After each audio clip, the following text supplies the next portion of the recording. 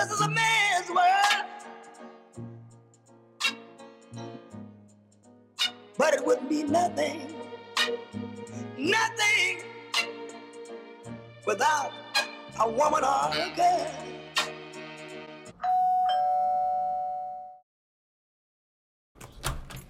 You know I don't do unannounced guests.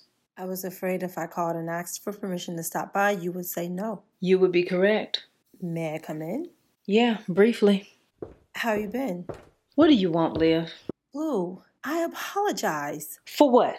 Getting caught living foul? Because you don't mean it. You can't say that. So you telling me if Dr. Commons would have never shown up in my office, you would have told me about the arrangement you made with her and Tyrone? Yes. When? Eventually. That's a fucking lie. Because you came into my bedroom all sad and soppy and shit like you had no idea where your husband was. You played me, and I expect that from other people, but not you. I am done. And you can see yourself out and leave my fucking key. Blue, please. I am pregnant, and I don't want this baby. I'm about to go through a divorce from a psychotic sociopath, and I need my best friend. I am sorry. I should have told you the truth. I should have never put you in between me and Michael's bullshit. Never. I'm sorry. I am so sorry. All of these things are very unfortunate that you're going through right now, and I wish I could help you. Don't forget to leave my key.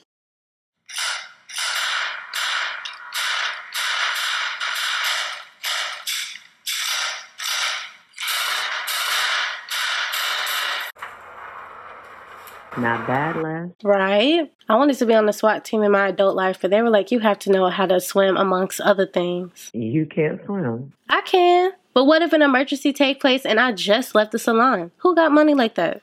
Are you serious right now? Yes, Brick. $65 a week because I have a short haircut back then. Times twice a week if we have an assignment that requires water. Then I heard you're always training for something. I'll pass. You probably would have done really well on SWAT. I know.